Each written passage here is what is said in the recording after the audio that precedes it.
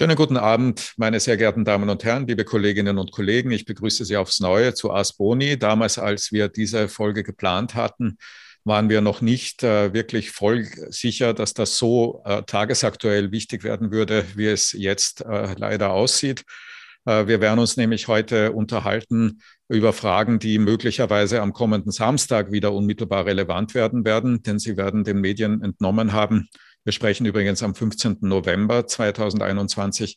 Sie werden den Medien entnommen haben, dass für den kommenden Samstag Demonstrationen angekündigt sind, die sich gegen die Corona-Maßnahmen richten werden. Und das bietet daher jetzt einen buchstäblich auch tagesaktuellen Anlass, um darüber zu sprechen, wie diese Demonstrationen bisher in Österreich abgelaufen sind und was da geschehen oder nicht geschehen ist. Und aus diesem Anlass habe ich eben damals noch nicht wissend, dass das so aktuell werden würde, Herrn Frederik Hocke eingeladen, mit mir ein Gespräch zu führen. Und ich freue mich sehr, dass er dieser Einladung gefolgt ist. Herr Hocke ist vom Beruf her Redakteur für Klima, Digitales und Gesundheit bei Puls 4, ist aber nicht in dieser Funktion hier heute, sondern ist in der Funktion hier als junger Wissenschaftler. Er hat nämlich eine, wie ich finde, ganz außerordentlich relevante und interessante Diplomarbeit verfasst im Rahmen seines Studiums. Er hat Journalismus studiert an der Fachhochschule Wien und hat in diesem Studium eine Diplomarbeit geschrieben, die heißt Gewalttätig zur vierten Gewalt, der Einfluss von Gewalt gegen Journalistinnen auf Corona-Demonstrationen auf die Pressefreiheit in Österreich.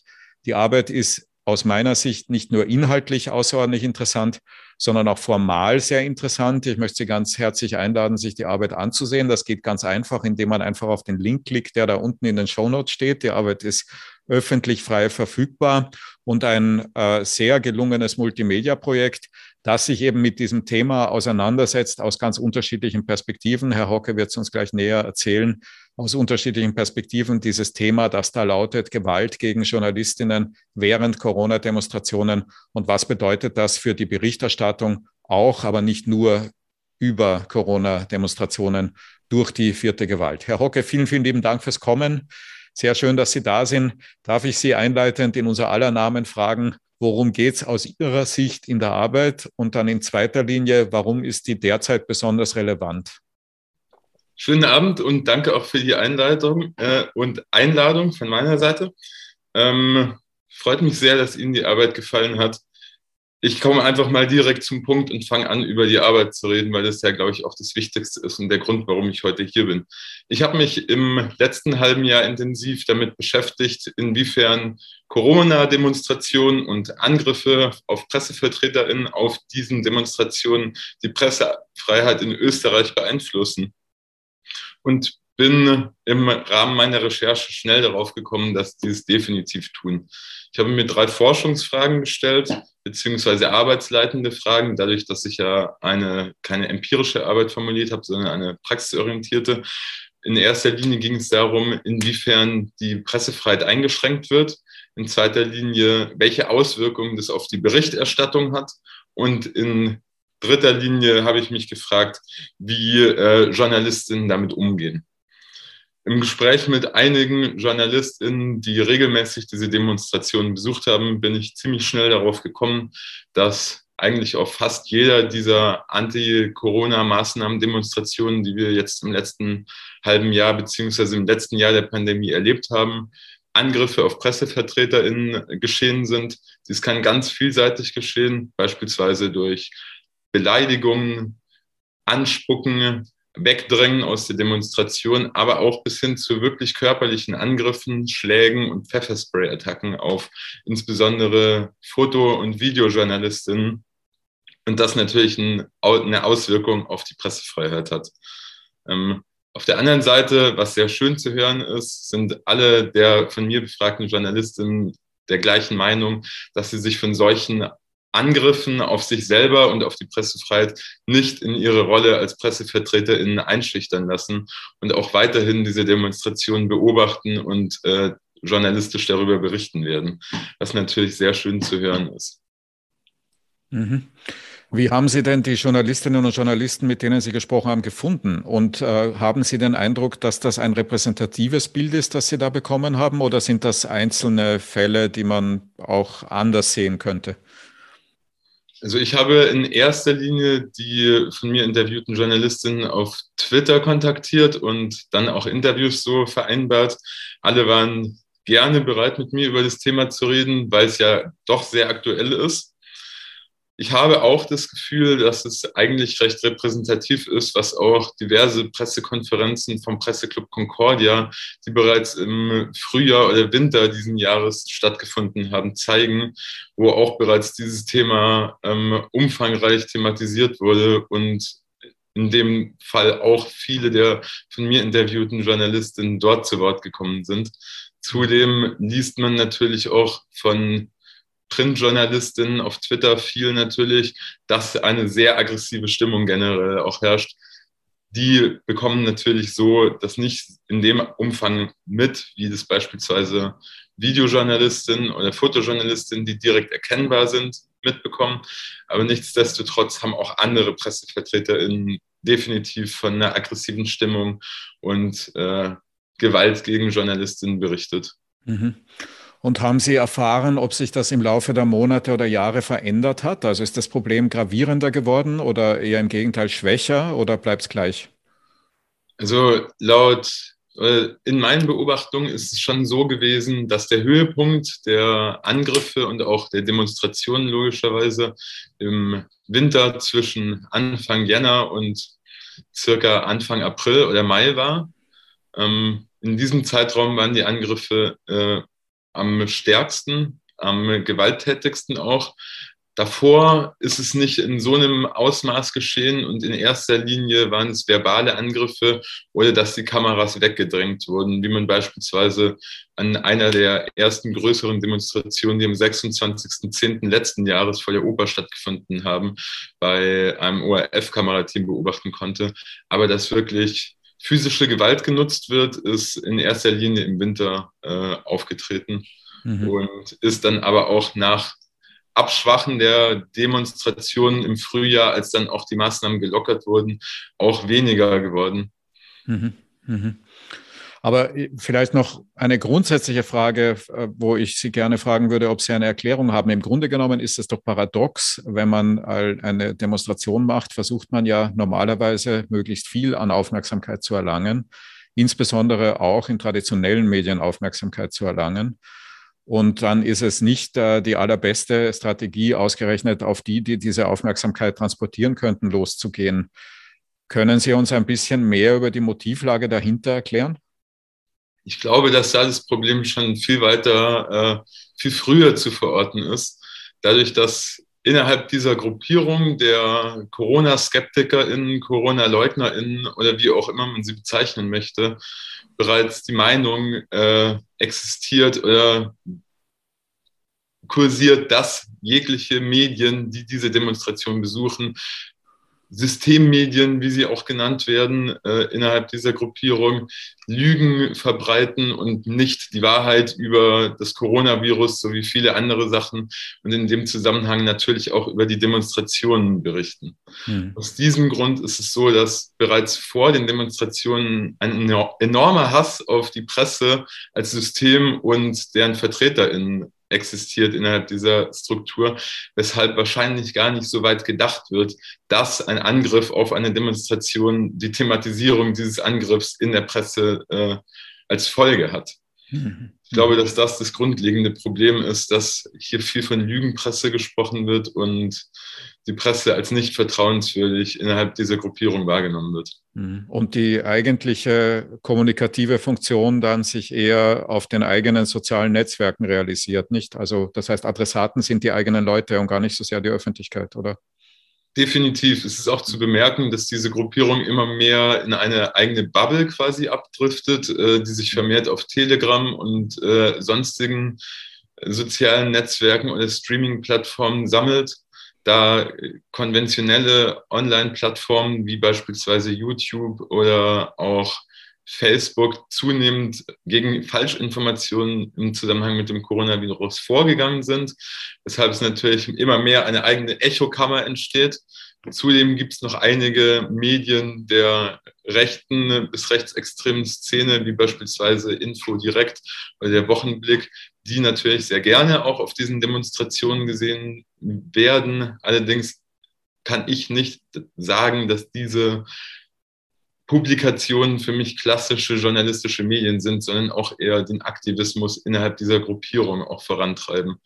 Weshalb die natürlich auch gerne gesehen werden und als Verbündete auch innerhalb der Gruppierung wahrgenommen werden. Wird ja zunehmend schwierig, da zwischen, wie Sie jetzt sagen, klassischem Journalismus und Aktivismus zu unterscheiden. Das ist sicher auch ein Thema, in dem man sich theoretisch ganz vertiefen kann. Aber ich will stattdessen die andere Frage stellen, nämlich die, wie man dann die Rolle dieser Plattformen bewerten kann. Sie haben jetzt gerade gesagt, also YouTube und Facebook verlieren an Bedeutung und stattdessen gibt's halt dann zunehmend Telegram und Infodirect Botschaften. Ist da aus Ihrer Sicht also rechtspolitisch in den letzten Monaten und Jahren das Richtige getan worden? Also ist Deplatforming sozusagen der richtige Weg? Ist das ausreichend umgesetzt? Hilft das was? Oder muss man die Strategie wechseln? Oder ist das eine Frage, die man aufgrund Ihrer Arbeit gar nicht beantworten kann? Also in meiner Arbeit habe ich zu diesem Thema nicht geforscht. Ich kann natürlich trotzdem meine Meinung sehr gerne dazu kundtun. Ich glaube, dass das Deplatforming durchaus ein nützliches Mittel ist von klassischen Social-Media-Plattformen, um weitere bisher nicht so arg radikalisierte Personen vor diesen Einflüssen zu schützen oder sie nicht dazu zu bringen, solche Meinungen zunehmend zu glauben. Allerdings sorgt auch das Verdrängen von klassischen Plattformen innerhalb der Gruppierung zu einer stärkeren Radikalisierung. Dadurch, dass die Leute, die bereits auf Plattformen wie Telegram oder Ähnlichem aktiv sind, bereits die Meinungen der dort kundgetanen, ich sag mal, Influencer dieser oder Aktivistinnen dieser Szene auch teilen, sorgt es natürlich für eine viel stärkere Radikalisierung und ein enormeres Wir-Gefühl, zudem natürlich auch, was wahrscheinlich auch, da muss ich mutmaßen, Grund sein kann für zunehmende Aggressionen auf solchen Demonstrationen. Dass ein mehr so wir gegen die geschaffen wird, diese Erzählung, was natürlich zu stärkerer Radikalisierung führen kann. Ja. Sie haben in Ihrer Arbeit auch, wie ich finde, sehr bemerkenswert ausgearbeitet, wie sich so das Verhältnis der Online-Angriffe gegen Journalistinnen zu den offline dann tatsächlich auf den Demonstrationen stattfindenden Angriffen darstellt. Also dass das eine mit dem anderen zu tun hat. Was tut man also dann richtigerweise? Ist dann das Richtige zu versuchen, schon online entsprechend vorzugehen und wie würde das dann aussehen? Also wie transferiert man Deplatforming und ähnliche Dinge auf Telegram? Oder ist es erst richtig, oder sollte man die Leute dort gewähren lassen und stattdessen erst dann auf Demonstrationen mehr tun, als man bisher tut? Sowohl als auch, würde ich sagen. Ich bin der Meinung, dass in Österreich durch das neue Hass im Netzbekämpfungsgesetz schon eine recht solide Grundlage besteht, um Hassbotschaften im Internet, vor allem auch gegen Journalisten, insbesondere Journalistinnen, die besonders häufig Opfer von Hassangriffen im Internet sind, zu bekämpfen. Allerdings ist es nicht genug. Es bedarf gerade im Rahmen von Demonstrationen viel mehr Schutz von JournalistInnen, die von dort berichten und die Pressefreiheit wahrnehmen. Allerdings ist in diesem Zusammenhang natürlich auch von Seiten der Polizei noch einiges zu tun. Es gibt auch von Europäischen Aktionsplan für Demokratie, der diesen Herbst auch vorgestellt wurde, eine Vorlage für Empfehlungen für mehr Sicherheit von Journalistinnen auf Demonstrationen. Das wurde durch die Europäische Kommission vorgelegt und ein zentraler Punkt dieses Aktionsplans ist es nämlich auch, dass gerade die Exekutive vermehrt geschult wird durch Trainings, wie genau in solchen Situationen zu handeln ist, wie mit Demonstrationen und journalistischer Berichterstattung von Corona-Demonstrationen umzugehen ist. Dadurch, dass die meisten Angriffe auf PressevertreterInnen durchaus auf solchen Demonstrationen stattgefunden haben, ist es meiner Meinung nach enorm wichtig, da die Exekutive weiter zu schulen, stetig auf dem aktuellen Stand zu halten und für mehr Bewusstsein auch innerhalb von der Polizei zu sorgen, was denn erlaubt ist und dass Journalistinnen auf diesen Demonstrationen einfach ihr Recht der Berichterstattung wahrnehmen. Mhm. Mögen Sie vielleicht noch ein bisschen genauer erzählen, was die von Ihnen interviewten Journalistinnen und Journalisten erzählt haben, wie sich diese Gewalt auf Sie in Österreich manifestiert hat während der Demonstrationen?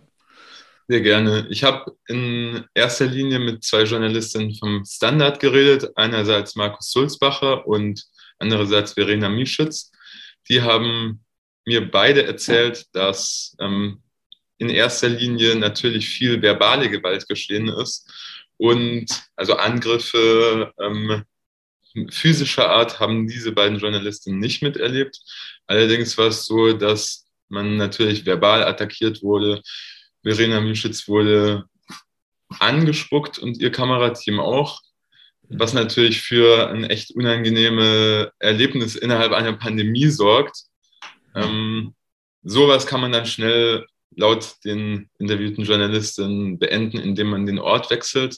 Allerdings gibt es auch wohl Gruppierungen, die da organisierter vorgehen, was mir in erster Linie der Kollege Michael Bonvalot und die freie Fotografin Julia Spaziel berichtet haben, Mhm. dass dort wirklich von organisierten rechtsextremen und Hooligan-Gruppen Angriffe geplant und umgesetzt werden, um danach schnell wieder in der Menge verschwinden zu können. Ähm, diese Angriffe sind organisiert und sorgen dafür, dass die Berichterstattung nicht wahrgenommen werden kann. Das kann von Schlägen, von Beleidigungen, von Schubsen, vom Zerstören von Kameraequipment bis hin zu Pfefferspray-Attacken oder Tritten auch kommen gegen den Körper, gegen das Gesicht oder zudem ist es natürlich auch so, dass diese Journalisten mir erzählt haben, dass sie ausschließlich mit Sicherheitspersonal auf die Demonstrationen gehen, was natürlich auch ein neuer Maßstab an Sicherheit ist, den man eigentlich nicht nutzen sollen müsste in einer liberalen Demokratie als Journalist, was natürlich Mhm. sehr besorgniserregend ist. Mhm. Ja, und eigentlich absurd, nicht, dass man sich da beobachtend hinbegibt und dann körperlichen Schutz im Vorhinein planen muss, zumal man sich den ja auch selbst organisieren und vermutlich, wenn man freier ist, auch selbst bezahlen muss. Ne? Also Definitiv. die ökonomische Komponente macht es dann auch noch schwer, davon zu berichten. Das ist besonders für freie Kolleginnen ein ziemlich großes Problem, dadurch, dass es teuer ist, Mhm. dass Equipment oftmals nicht so versichert ist, wie es sein sollte und dass drittens auch zunehmend rechte und rechtsextreme Aktivistinnen mit Klagen arbeiten, um kritische Journalistinnen, die über deren Tun berichten, einzuschüchtern und auch finanziell zu schwächen. Das ist Mhm. auch zunehmend beobachtet worden. Michael Bonvalot hat mir in dem Zusammenhang ziemlich viel berichtet und ist auch regelmäßig vor Gericht, um Klagen, die von rechtsextremen Gruppierungen gegen ihn gestellt werden, abzuwehren. Mhm. Was natürlich eine enorme ökonomische Bedrohung oder ein Aufwand ist und das als freie Berichterstatterin, Berichterstatter oftmals schwer zu bewerkstelligen ist, bei sowas dann auf dem aktuellen Stand zu bleiben. Mhm. Und was würden Sie denn sagen, was sich dann rechtspolitisch aus Ihrer Arbeit ergibt an Schlussfolgerungen? Also eine haben Sie ja schon genannt, das wäre die bessere Schulung der Polizei im Umgang mit der Situation. Gibt es welche in Bezug auf die journalistische Komponente, die Sie ziehen wollen würden? Also zum Beispiel ähm, ein Rechtsschutzfonds für freie Journalistinnen, eine Gewalthotline, an die sie sich wenden können, bessere Schulung auch der Journalistinnen selbst, wie man mit Aggression umgeht, weitere Maßnahmen. Gibt es Ideen oder Schlussfolgerungen, die Sie teilen könnten? Also ich glaube, dass in dem Zusammenhang wirklich die Organisation in einer Gewerkschaft auch von Vorteil ist. In Deutschland sieht man das durch die Deutsche Journalistenunion, Mhm. die innerhalb der Verdi organisiert ist, die definitiv von Vorteil ist und auch bei Rechtsstreitigkeiten helfen kann. In Österreich ist es so, dass natürlich auch eine Mitgliedschaft beim Presseclub Concordia definitiv sinnvoll ist. Und auch tatsächlich meiner Meinung nach rechtspolitisch viel strikter mit diesen Demonstrationen umgegangen werden muss. Weil das Mhm. Problem ist nicht, dass JournalistInnen sich vor möglichen Angriffen schützen müssen, sondern dass JournalistInnen geschützt werden im Vorhinein. Ja. Und das geht nur durch beispielsweise strikte Verbote, strikte Kontrollen von diesen Demonstrationen, die in der letzten Zeit, im letzten Winter, als das so aktuell war, kaum durchgeführt wurden. Viele dieser Demonstrationen wurden im Vorhinein verboten aufgrund der epidemischen Lage. Nichtsdestotrotz konnten teilweise Zehntausende an TeilnehmerInnen ungestört durch die Straßen Wiens ziehen und dabei auch Journalistinnen angreifen. Und ich erwarte, dass in dem Zusammenhang auch von Seiten des Staates, von Seiten der Regierung da einfach strikt damit umgegangen wird und auch mit mehr Polizeipräsenz solche Demonstrationen in Zukunft, wenn sie denn verboten werden oder nicht zugelassen sind, zunehmend kontrollieren und nicht möglich machen. Weil es nicht die Rolle der Journalistin sein sollte, sich vor möglichen Angriffen zu schützen, sondern diese eher geschützt werden sollten. Ja, das mit dem Verbot bringt mich nochmal zurück zu einer Frage eines unserer Zuseher oder einer Bemerkung eines unserer Zuseher, der schreibt, dass Deplatforming erschwere die Beobachtung der Szene und macht es unmöglich, die Proponenten strafrechtlich zu verfolgen. Das ist ein Argument gegen das Deplatforming klarerweise. Und andererseits weist er zu Recht darauf hin, dass Deplatforming auf Telegram nicht funktioniert, weil sich Telegram der Rechtsdurchsetzung komplett entziehe. Beides aus meiner Sicht wenigstens richtig. Ändert das etwas an Ihrer Einschätzung? Definitiv richtig, würde ich auch unterschreiben. So,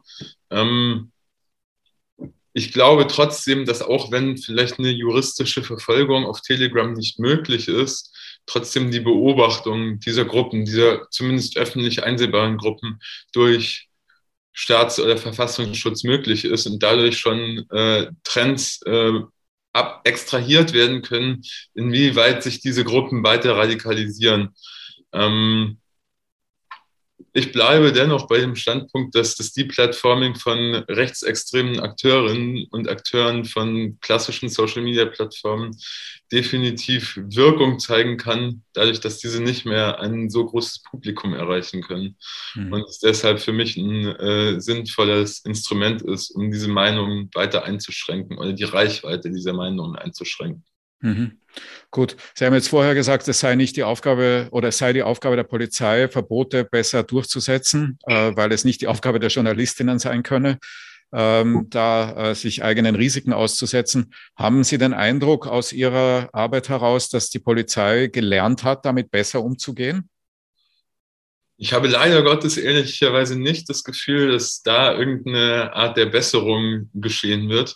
Ich habe auch im Rahmen meiner Arbeit natürlich bei der Landespolizeidirektion Wien nachgefragt, was es damit auf sich hat, warum der Schutz von JournalistInnen nicht gewährleistet werden konnte.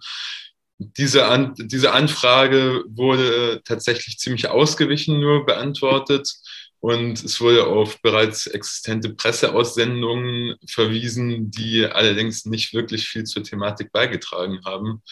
Ich glaube, dass hier immer wieder behauptet wird, wie auch schon vom Polizeipräsident Pürstl mehrfach gesagt wurde, dass die Polizei eine gute Aufgabe oder ihre Aufgabe gut wahrgenommen hat in diesem Zusammenhang und dass das Problem vielleicht auch innerhalb des Polizeiapparats gar nicht so ernst genommen wird, wie es werden sollte. Das finde ich traurig, weil die Pressefreiheit ja eines der höchsten Güter auch einer liberalen Demokratie ist. Und dass das nicht umfassend umgesetzt wird, zeugt eigentlich nicht von Stärke einer liberalen Demokratie. Was jetzt zu einer Folgefrage führt, nämlich zu der, ob es Reaktionen gegeben hat auf Ihre Arbeit, die ja sehr einfach erreichbar ist, wie ich ganz am Anfang gesagt habe. Jeder kann sich das ansehen, jeder kann sich dazu eine Meinung bilden.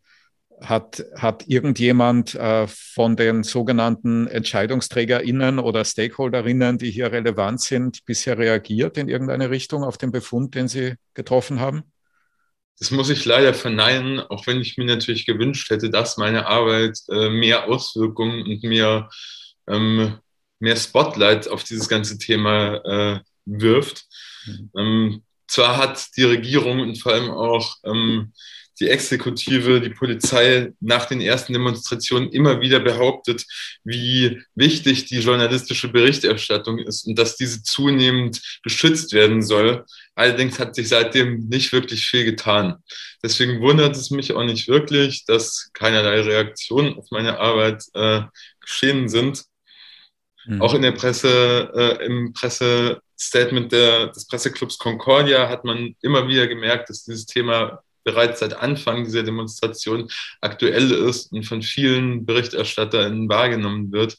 Aber getan hat sich leider nicht so viel. Deswegen auch durch meine Arbeit nicht wirklich. Also hoffen wir, dass dieses Video dazu beiträgt, dass sich das verändert und nicht die weiteren Demonstrationen und das, was auf den weiteren Demonstrationen möglicherweise geschehen wird, was wir alle nicht hoffen wollen. Vielleicht eine Frage auch noch in dem Kontext in Bezug auf die Reaktionen und in Bezug auf das, was Journalistinnen selbst tun können. Haben Sie den Eindruck, dass es innerhalb der Journalistinnenblase unter Anführungszeichen eine bessere Selbstorganisation gibt im Umgang mit dem Thema? Also soweit ich weiß, sind viele der KollegInnen, die regelmäßig diese Demonstrationen besuchen, auch in regen Austausch untereinander. Dadurch, dass häufig die ähnlichen Teams sind der jeweiligen TV-Sender, Online-Medien oder auch Printzeitungen. Diese Kollegen und Kolleginnen sind wirklich in regen Austausch, vermitteln Tipps untereinander, wie man sich besser schützen kann, was getan werden kann, um den Selbstschutz weiter voranzutreiben.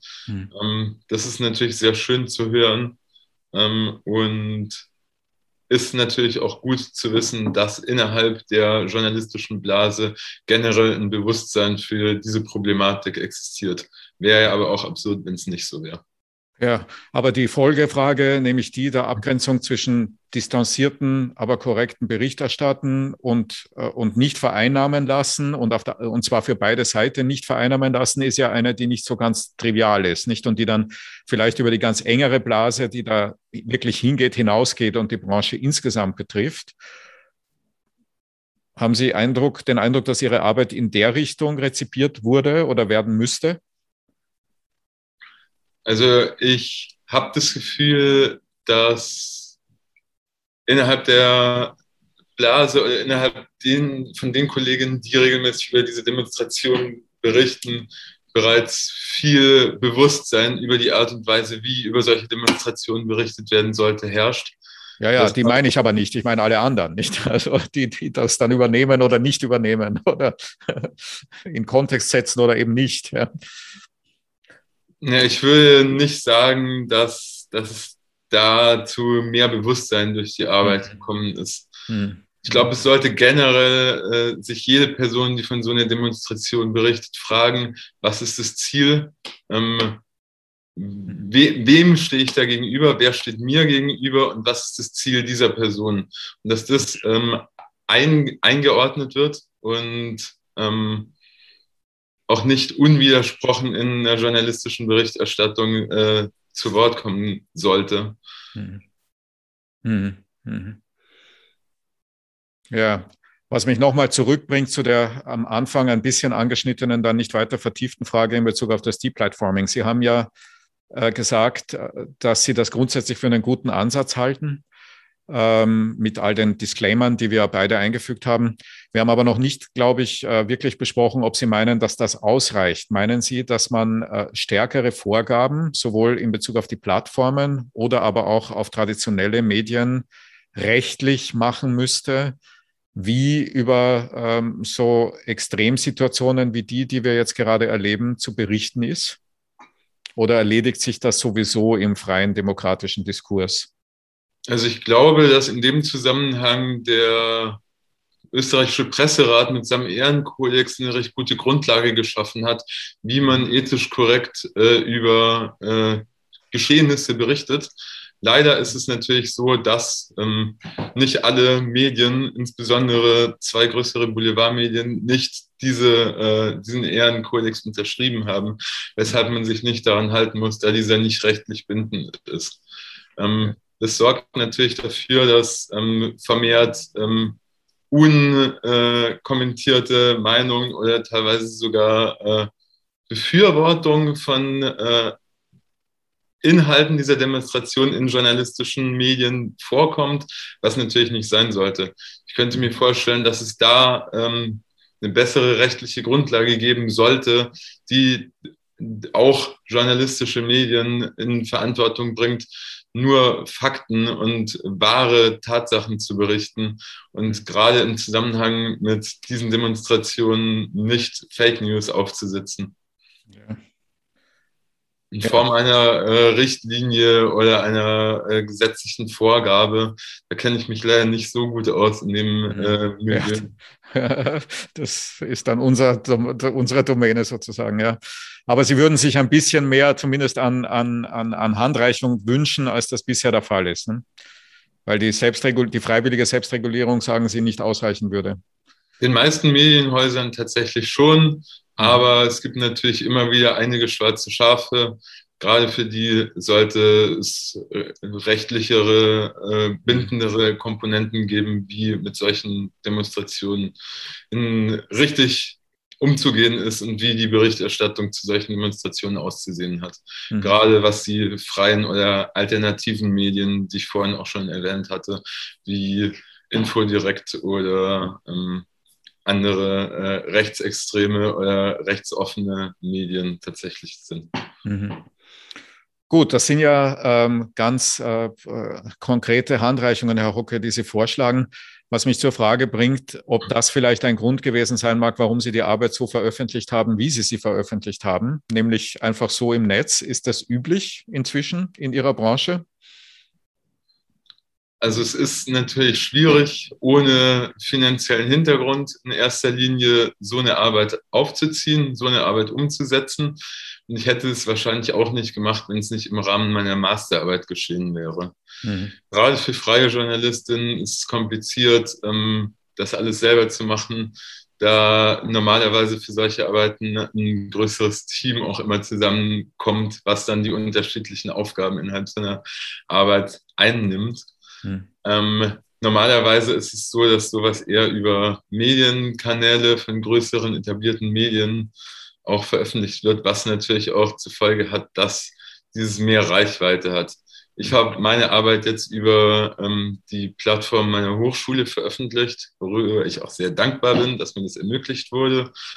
Ähm, Allerdings ist da natürlich immer das Problem, dass es sehr viel anderen Content natürlich auch im Internet gibt und sowas dann schnell überdeckt wird von tagesaktuelleren Medien Mhm. und Medienmeldungen. Mhm. Jetzt nochmal zum Veröffentlichen, weil Sie sagen ja zu Recht, dass sowas eine Menge Zeit kostet und auch eine Menge Geld. Und allein bei Ihnen, wenn ich in die Credits schaue, stehen da 3 Kameraleute, jemand für die Technik, mehrere Foto-Icon-Leute und Sie selbst. Wie lange hat es denn gedauert, das zu erstellen nebenbei? Wie viele Stunden schätzen Sie, waren Sie selbst beteiligt? Das ist kompliziert jetzt zu sagen, aber von Planung dieser Multimedia-Reportage über das Storyboard bis hin zur Recherche, Umsetzung von Interviews, der Postproduktion und dann der Zusammensetzung tatsächlich als Multimedia-Reportage waren es bestimmt 80, 90 Stunden definitiv. Also Mhm. es ist doch auf jeden Fall sehr zeitaufwendig. Gerade das Format, was ich gewählt habe, dadurch, dass es sehr viele Mediengattungen natürlich zusammenbringt und vereint, äh, sorgt natürlich dafür, dass man da viel Arbeit auch zu tun hat. Ja, und die Folgefrage, die jetzt gekommen hätte, also jetzt kommt, ist die, finden Sie, dass sowas in Österreich ausreichend finanziert ist? Oder wäre nicht eine Antwort möglicherweise auch die, dass man Finanzierungsformen oder Innovationsförderungen im Journalismus verändern müsste? Ich glaube, dass es tatsächlich ein recht gutes Mittel wäre, um mehr freie Berichterstattung auch zu ermöglichen, die abseits von klassischen Medienkanälen funktioniert. Eine Möglichkeit hierfür wäre natürlich die Digitalförderung, die ja auch für nächstes Jahr angeplant ist. Nur da ist der Knackpunkt, dass die ja in erster Linie für bereits bestehende Medienhäuser vorgesehen ist, um den Schritt zum Digitalen mehr zu ermöglichen. Da wäre natürlich eine gute Möglichkeit, um gerade auch für freie Mitarbeiter, freie KollegInnen die Möglichkeit zu solchen Fonds zu öffnen, dass man sich für sowas auch als freier Journalist, freie Journalistin bewerben kann und es nicht nur für klassische konventionelle Medienhäuser geöffnet ist. Mhm. Mhm, mhm. Das ist jetzt eine ziemlich konkrete rechtspolitische Vorstellung, ja, da muss man nicht viel Jus studiert haben, um die zu verstehen. Ja. Die ist ja, das ist auch eine heiß umstrittene Frage, nicht? Wir haben das schon mehrfach hier im Kanal gehabt. Ja. Also Medienförderung und Innovationsförderung innerhalb der Medienförderung für freie, schrägstrich innovative Projekte ist ein großes Thema. Ja. Zumal ja die Refinanzierung von sowas, wie Sie es da machen. Es gibt da natürlich. Ja, bitte, go ahead. Sind Sie noch da? Ich höre Sie leider gerade nicht mehr so gut. Verzeihung, Herr Hocke, ich glaube, es gab ein Internetverbindungsproblem. Ich habe bemerkt, dass die Refinanzierung von sowas natürlich ein Thema ist, nicht? Und dann habe ich Sie nicht mehr gehört. Ja, ich habe Sie leider auch gerade in der Frage nicht mehr gehört, wenn Sie es nochmal wiederholen könnten. Gut, es war gar nicht so sehr eine Frage, es war eine Bemerkung, nämlich die, dass die Diskussion rund um die Innovations- und Medienförderung ein großes Thema ist, wegen des Umstandes, dass eben freie Projekte, die noch nicht von etablierten Marketplayern kommen, auch finanziert werden müssen, zumal die Refinanzierung eines solchen Projekts ein Thema ist. Das war die Bemerkung. Frage wäre jetzt, Refinanzierung spielt bei einer Masterthese natürlich nicht so sehr eine Rolle, aber grundsätzlich bei dieser Form von Journalismus schon. Sehen Sie Modelle, wie man sowas auskömmlich betreiben kann? Also es gibt natürlich da in Österreich gerade ein sehr gutes Beispiel, was ich in dem Zusammenhang sehr gerne nenne, und zwar ist es die Crowdfunding-Plattform beziehungsweise die crowdgefundete Journalismusplattform Dossier, was natürlich eine optimale Möglichkeit ist, in Zukunft auch journalistisch unabhängig die Möglichkeit der Berichterstattung aufrechtzuerhalten. Ja. Das ist definitiv eine Methode, die ich auch sehr befürworte. Auch die Nutzung von Spenden, wie es durchaus einige freie KollegInnen machen, befürworte ich definitiv auch, da man ja als freier Journalist kein fixes Einkommen hat und so auch auf andere Wertschätzungswege angewiesen ist. Ja. Das sind auf jeden Fall zwei Möglichkeiten, wie Journalismus in Zukunft auch unabhängig Bestand haben kann, meiner Meinung nach. Ja, und also mindestens einer derer, die Sie interviewt haben, macht das ja auch nicht. Der ruft sehr aktiv zu Spenden auf. Was aber vielleicht jetzt noch einmal die Frage erzeugt, wie man da dann Berichterstattung und Aktivismus trennen kann. Lässt sich das dann noch so richtig sauber trennen? Ich glaube, es ist zunehmend kompliziert, wenn man auf dieses Modell wenn man dieses Modell nutzt. Zumal das übrigens auch die Corona-Leugner-Seite ja sehr aktiv tut, nicht? Definitiv. Ja. Das ist gerade in der rechten Szene ja durchaus sehr üblich, auf Bankverbindungen zur Unterstützung hinzuweisen und das mittlerweile auch für viele der dortlich tätigen AktivistInnen eine große Einkommensart ist, wie tatsächlich auch gelebt wird von vielen Leuten, dass zu Spenden aufgerufen wird und die auch für Privates genutzt werden. Da ist natürlich kompliziert, dass man da zunehmend abhängig von den Spenden wird, was als freier Journalist natürlich nicht passieren sollte. Es sollte immer eine Kombination zwischen spendenbasierten Einnahmen und beispielsweise verkauften Beiträgen an renommierte Medienhäuser auch sein und nicht einzig und allein das Verlassen auf Spendengelder von Followern, von Fans, von SupporterInnen. Ja, ja. Was mich, Herr Hocke, wenn ich darf, langsam in Richtung Ende kommend noch in eine Richtung führt, die ich mit Ihnen kurz ansprechen möchte, nämlich die internationale Vergleichbarkeit der Entwicklung. Sowohl was jetzt das von Ihnen beobachtete Phänomen betrifft, also haben Sie einen Eindruck dazu gewonnen, ob Österreich da anders ist als alle anderen, was die Gewalttätigkeit gegen Journalistinnen auf Corona-Demonstrationen betrifft? Und dann auch noch auf einer Metaebene, was jetzt das Coping, das damit umgehen können der Journalistinnen, weil sie ausreichend eingebettet sind in Garantien mit diesem Problem, was das betrifft, ob Österreich da irgendwie anders ist als alle anderen. Haben Sie zu beiden meinen Eindruck? Also ich habe im Rahmen meiner Masterarbeit natürlich auch viel nach Deutschland geschaut, weil die dortige Dynamik auch der QuerdenkerInnen-Szene durchaus vergleichbar ist mit der in Österreich. Ja. Und bin da auch zum Schluss gekommen, dass auch in Deutschland eine Vielzahl von Angriffen auf PressevertreterInnen durchaus auch noch mit stärkerer Gewalt als in Österreich auch aufgetreten ist, auf diesen Demonstrationen geschehen ist.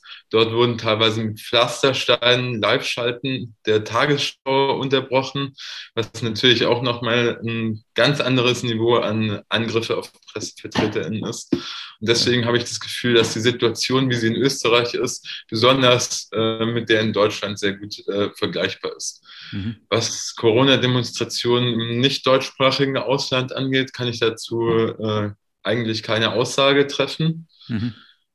Können Sie mich noch hören? Ich habe hier gerade. Okay. Ich habe gerade die Nachricht bekommen, dass meine Internetverbindung instabil sei, aber es freut mich zu hören. Aber ich sehe Sie noch und höre Sie noch, sogar ziemlich gut noch, kein Problem. Und in der Schweiz ist das tatsächlich auch der Fall, wobei ich da auch nicht so gut informiert bin. Allerdings sieht man ja auch anhand des Umgangs mit beispielsweise der Impfung, was jetzt natürlich nur eine Abstraktion meiner Seite ist, dass diese 3 Länder in Westeuropa das Schlusslicht sind und man da vielleicht nicht unbedingt auf eine Verbindung schließen kann, aber es doch durchaus auffällig ist, dass gerade diese 3 Länder so eine große und aktive Querdenker-Szene hat, was natürlich auch eine Auswirkung auf Angriffe auf Journalisten betrifft.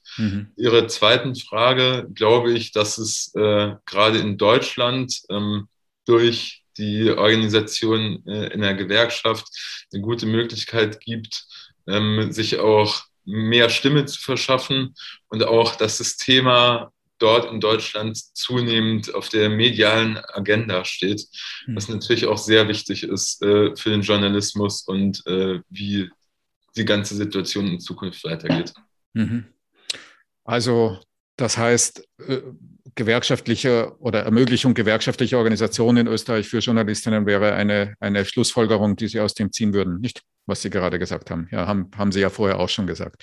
Definitiv. Ja. Das würde ich befürworten, um sich einfach besser zu organisieren, mehr in Austausch miteinander gehen, Strategien zur Vermeidung solcher Angriffe auch gegenseitig austauschen und einfach versuchen, dass solche Angriffe in Zukunft nicht mehr geschehen, wobei das ja nicht in der Hand der JournalistInnen liegt. Ja. Gut, Herr Hocke, ich bin mit meiner Fragenliste sozusagen durch, will aber nicht schließen, ohne zu fragen, ob es noch etwas gibt, was Sie von sich aus ansprechen wollen, was ich Sie hätte fragen sollen. Also von meiner Seite aus nicht wirklich. Ich möchte ausgangs jetzt nochmal erwähnen, dass mir enorm wichtig ist, dass diese Szene auch weiterhin journalistisch beobachtet wird und ich das auch weiterhin tun werde. Und ich froh über alle KollegInnen bin, die das auch tun, da diese Szene meiner Meinung nach ein sehr unterschätztes Potenzial der Gewalt und auch der zunehmenden Radikalisierung in sich birgt, was für die Demokratie definitiv in Zukunft ein Problem werden kann. Deshalb ist es wichtig, dass man über diese Szene berichtet, über die Gewalt auf diesen Demonstrationen auch berichtet, unbeschönigt berichtet und das weiterhin medial thematisiert werden sollte.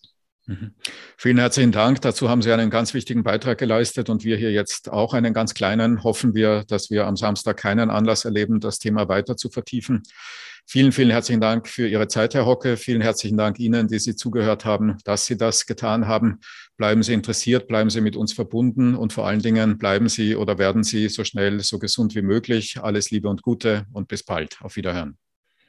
Dankeschön für die Einladung. Danke.